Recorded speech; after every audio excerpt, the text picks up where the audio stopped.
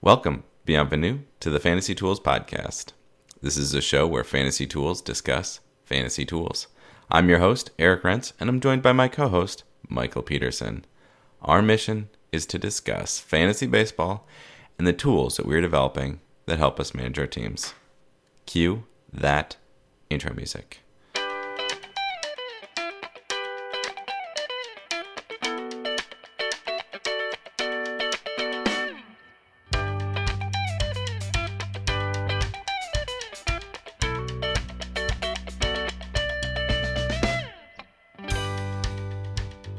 It's baseball season, officially. About time. This week. Yeah, we've had 2 games, and by the time we talk again, there will be many other games. Yeah, the real opening day on 3/28 where every baseball team is playing. I understand, but those stats do count from the 2 games. Now we're at the point where rosters are getting finalized. Yes. And one important roster move.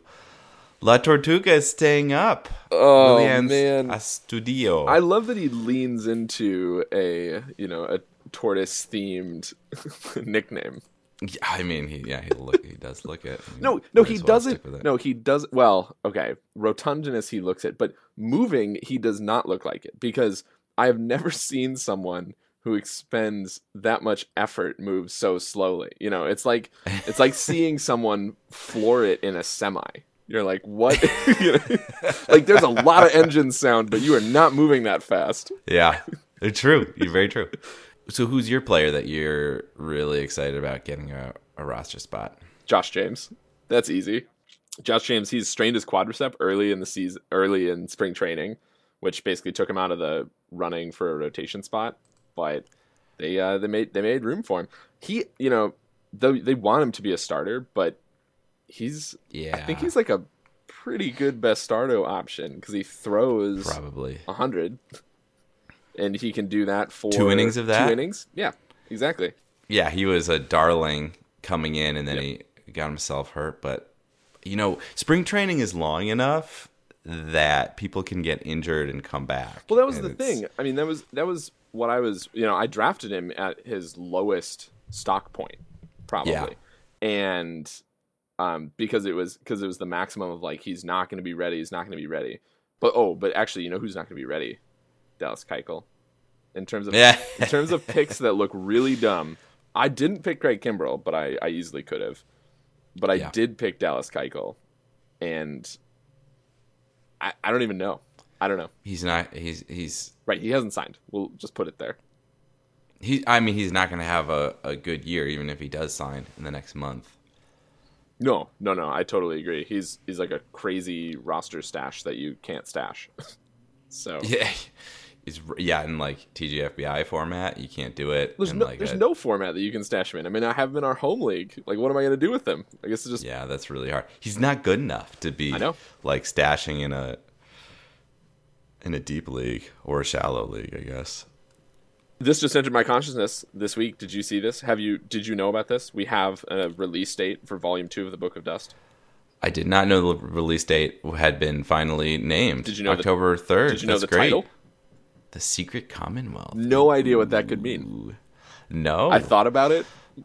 Not for that long. I didn't do any internet deep dives, but it wasn't immediately apparent, like, this is what they're talking about. Philip Pullman, he knows what he's talking about. So no, he does know what he's talking about. He's about to have a busy year. He's gonna have a very busy year. Yeah, I'm just excited to figure out how this interfaces with that trippy action sequence that was the last 100 pages of book 1. Ooh, true.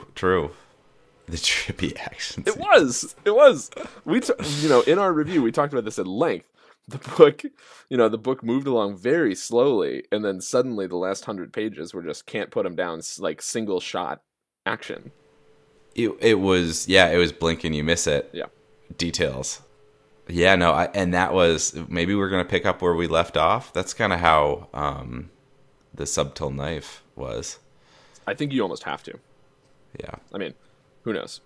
This week on the pod, Algorithm Club returns. We will discuss the intricacies and pitfalls of neural nets, including our baby steps in the field.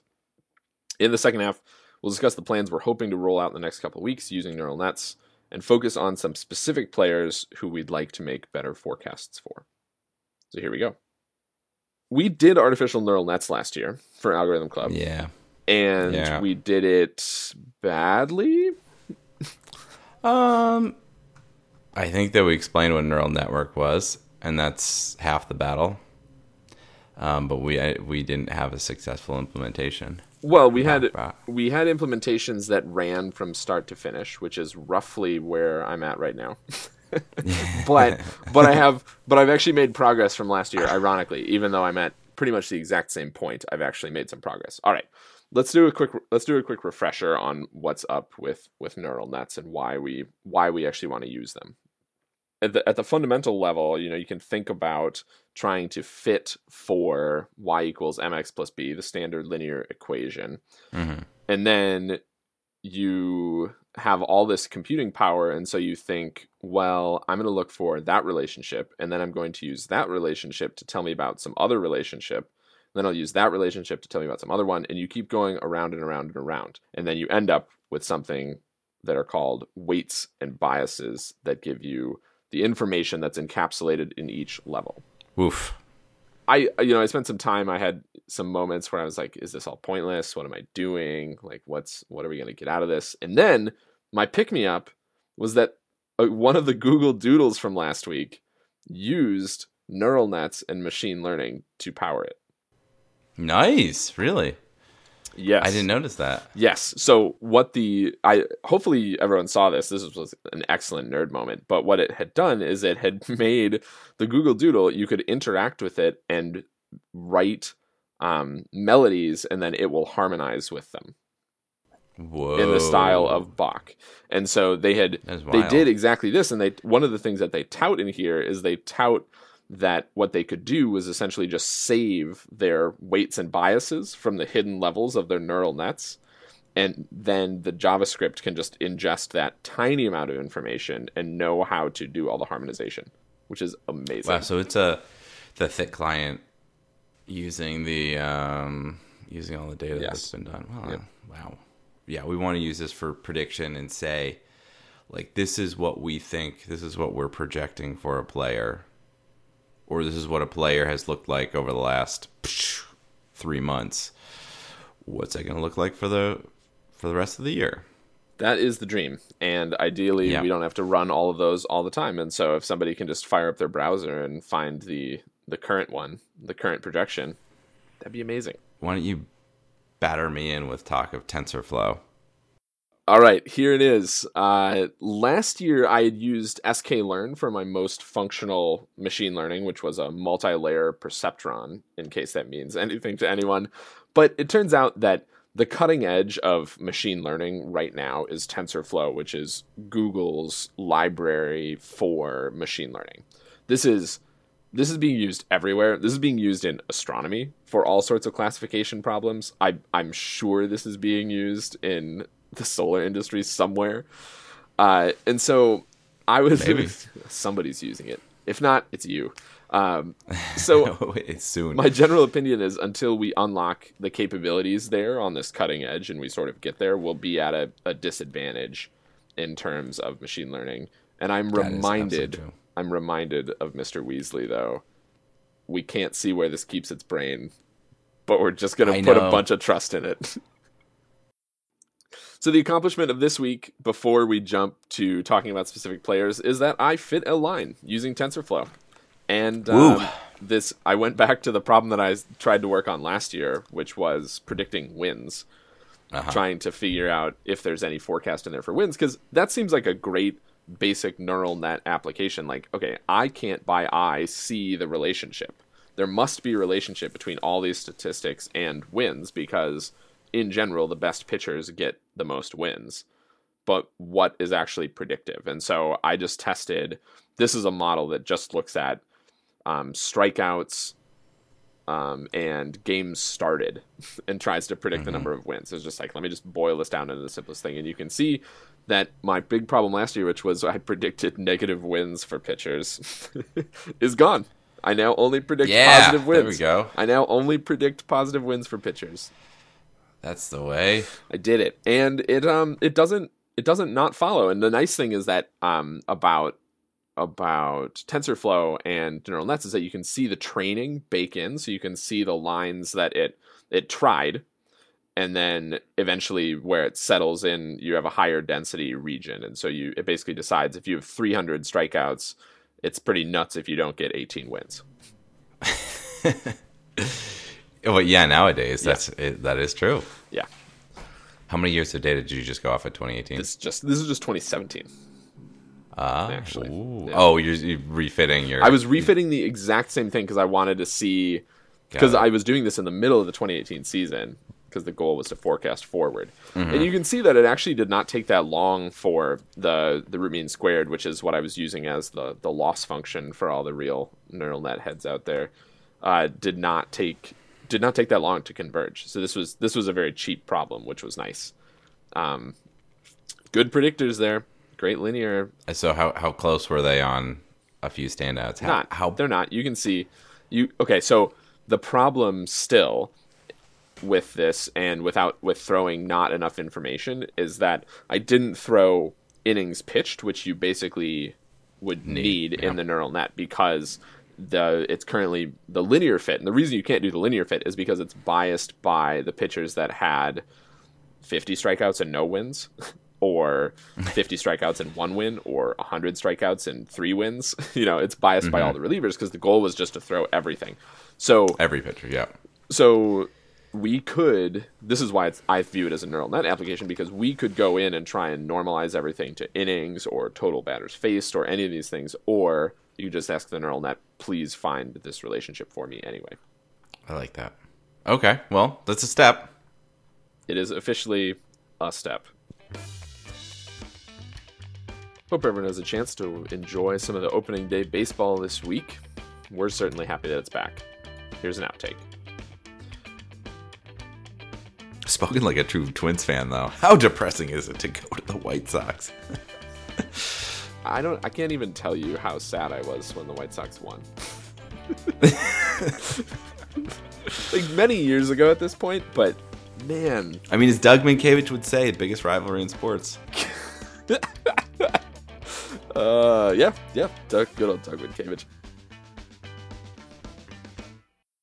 One of the things we want to use neural nets to forecast is the clusters guys will be in. Some guys are pretty clear. Mookie Betts, Mike Trout, Scherzer. Some guys are less clear.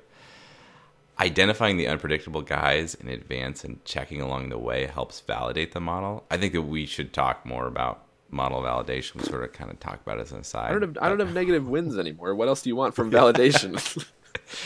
Exactly. So I just put together a quick list of some guys that I identified as unpredictable.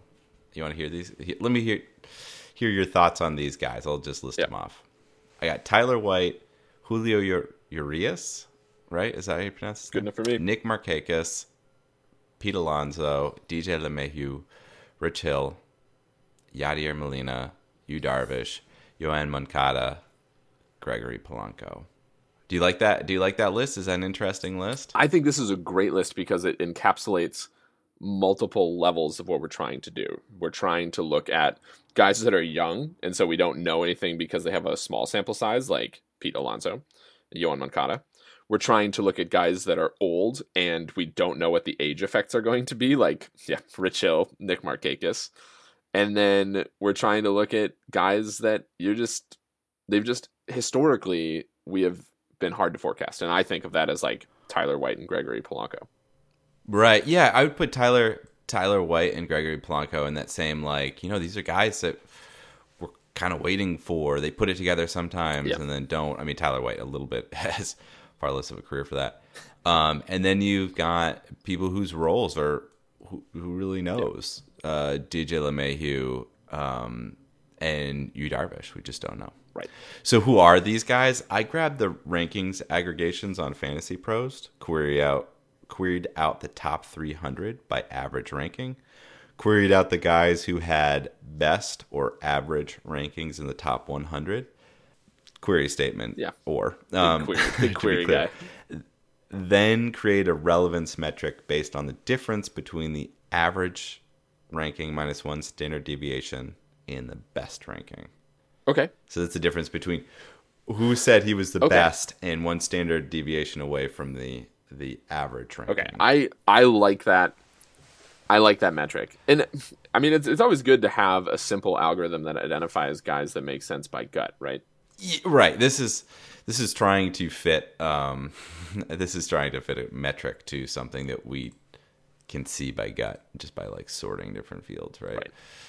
Which guy on this list are you most most intrigued by? Like let's start with the positives, because I know we have some negative guys on this list, but who are you most looking for a sort of positive cluster assignment, or like hoping that we see a positive cluster assignment?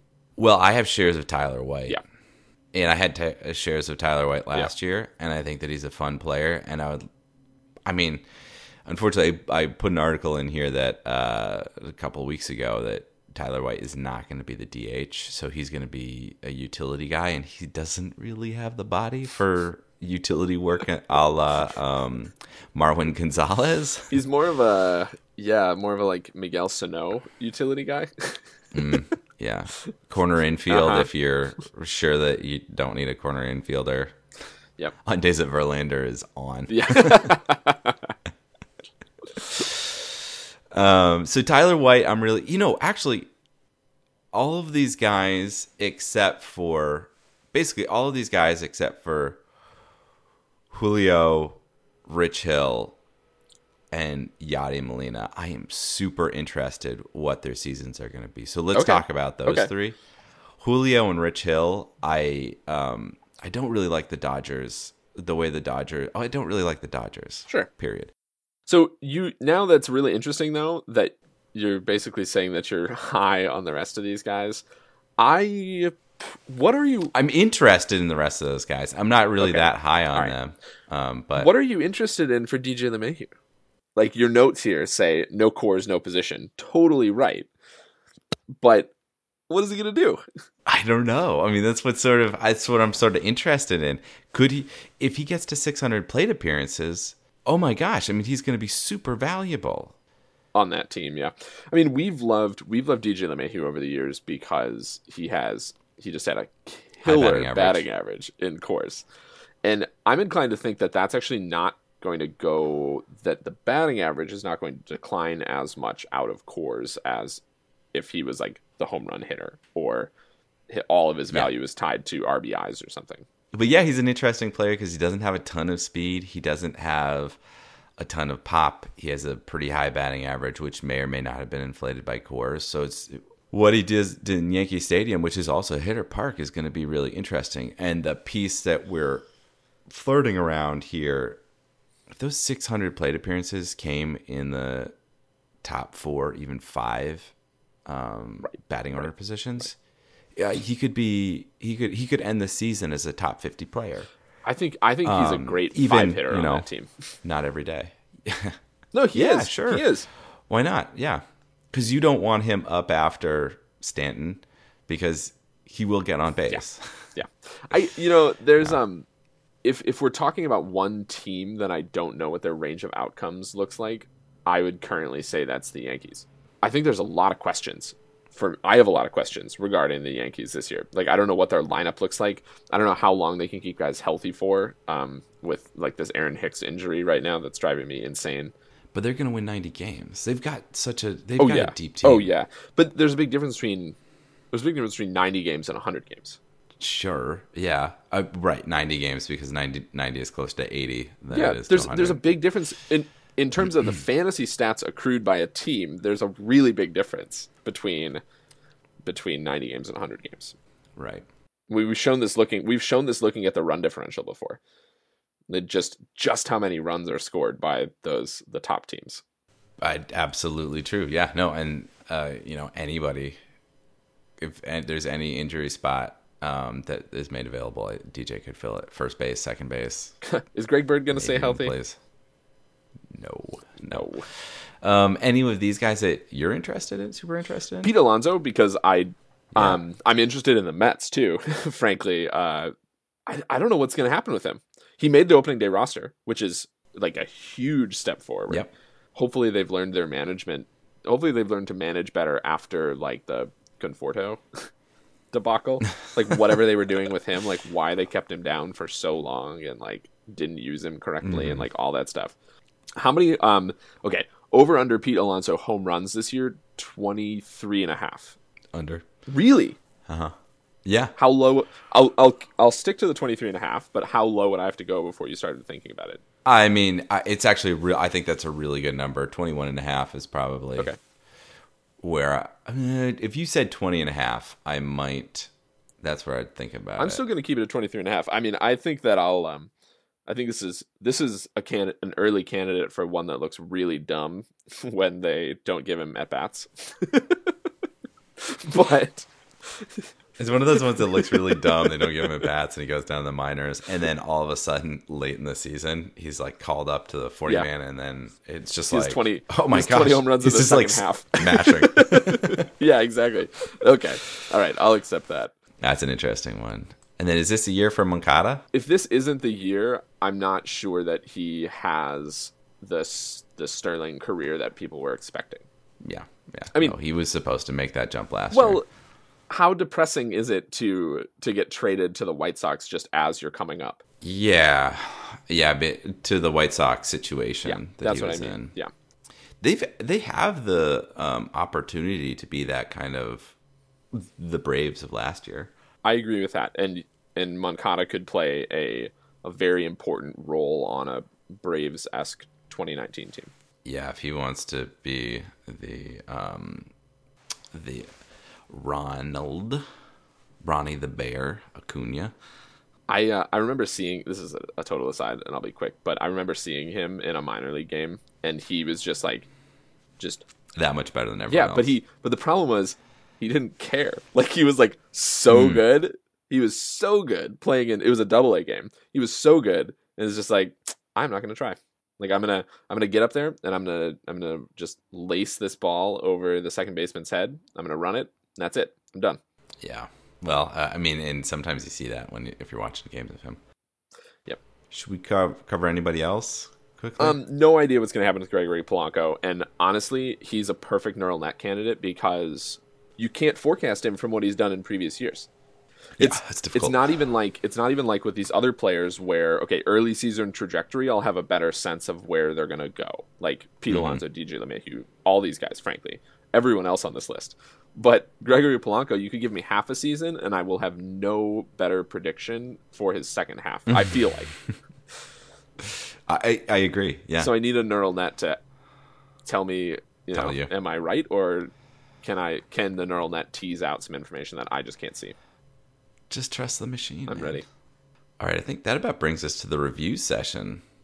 Tommy Pham, indeed. 31. Yeah, you want to jump through the numbers? 31 years of age. 31 years of age. I like this. They 6'1", 210. That seems about right.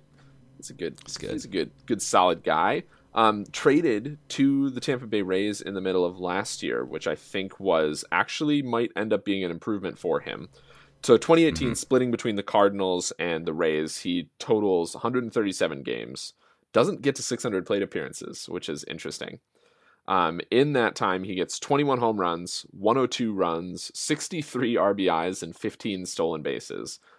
Average is a little low for what I like at 275. But if you put this all together, that's a good WAR of 4 from Fangraphs. Yeah, I mean he had a pretty darn good year. I mean, when you consider all that, I mean, I give guys the benefit of the doubt when they're traded because moving sucks, and like changing jobs sucks. So pretty good. I mean, a 367 OBP. Here's a crazy number. He had 342 in BABIP last year, which might give some people pause, but if you look at his entire career, that's a number that he can pull off. Yeah, that's pretty typical. That's what he did in that 2016 season. Yeah. And in his 2017 season, he had 368. He had a 368 BABIP. Yeah. And of course he was more focused on stealing bases in that year, I think. And if you look at his games played, compared to guys who are similarly aged, it's low because he was in the minors for so much longer than he should have been. Well, his career totals are basically a 3-year average, right? Yeah. The projections are interesting. I think people are pretty bullish on him. Yeah. I've found in general. Where do you come down on the bullish case for Tommy Pham? I find it interesting that everybody's saying that he's going to be somewhere around 140 games. Only like they're just scraping off 22 games. I think that's right. I mean, I think the combination of the way he plays, which we'll talk about watching him in a second, the way he plays and Violently. being on the Rays. All right, we'll just get to it. He plays violently. That is a perfect word. Yeah, like 20 games seems totally reasonable after you watch him have some at bats. You're like, oh, that guy is going to get hurt. I knew. I mean, what's very funny is that I feel like I just knew a bunch of guys like this who that's how they played sports. They could play any sport, just pick it up, and they would just like they couldn't stop, and they couldn't stop themselves from competing. I feel no would get hurt. I think because of that. I think you're totally right, and I felt this when Tommy Pham was coming up. Like, why did he choose baseball? Like, he seems like just an athlete who could do a bunch of sports. He probably could do track and field. He could probably do like a heptathlon or something like that. Couldn't he be like a workable corner in the NFL? Sure. Oh yeah. No, definitely. Like, so wow. So why did he slog through a lot of the minors, right? So he 20K he was in the minors. He was in the minors. He got his first taste of the majors, all of 2 plate appearances in 2014, but he entered the minor league system in 2006. I know. Like, well, I mean, I like him because he is of an age with us. I totally agree, but that's some perseverance right there. It is. It tells you he likes baseball, I'd say. I mean, obviously, my question is just why did he pick baseball as opposed to another sport? I know, it's very true. I don't know. Couldn't he be a soccer player? Maybe. He probably does. He probably plays a mean soccer. Probably could have been a kicker. That's probably why he's hurt. Probably playing pickup basketball between games. You know, it's just all these things. Yeah, he's definitely that guy. I mean, so in terms of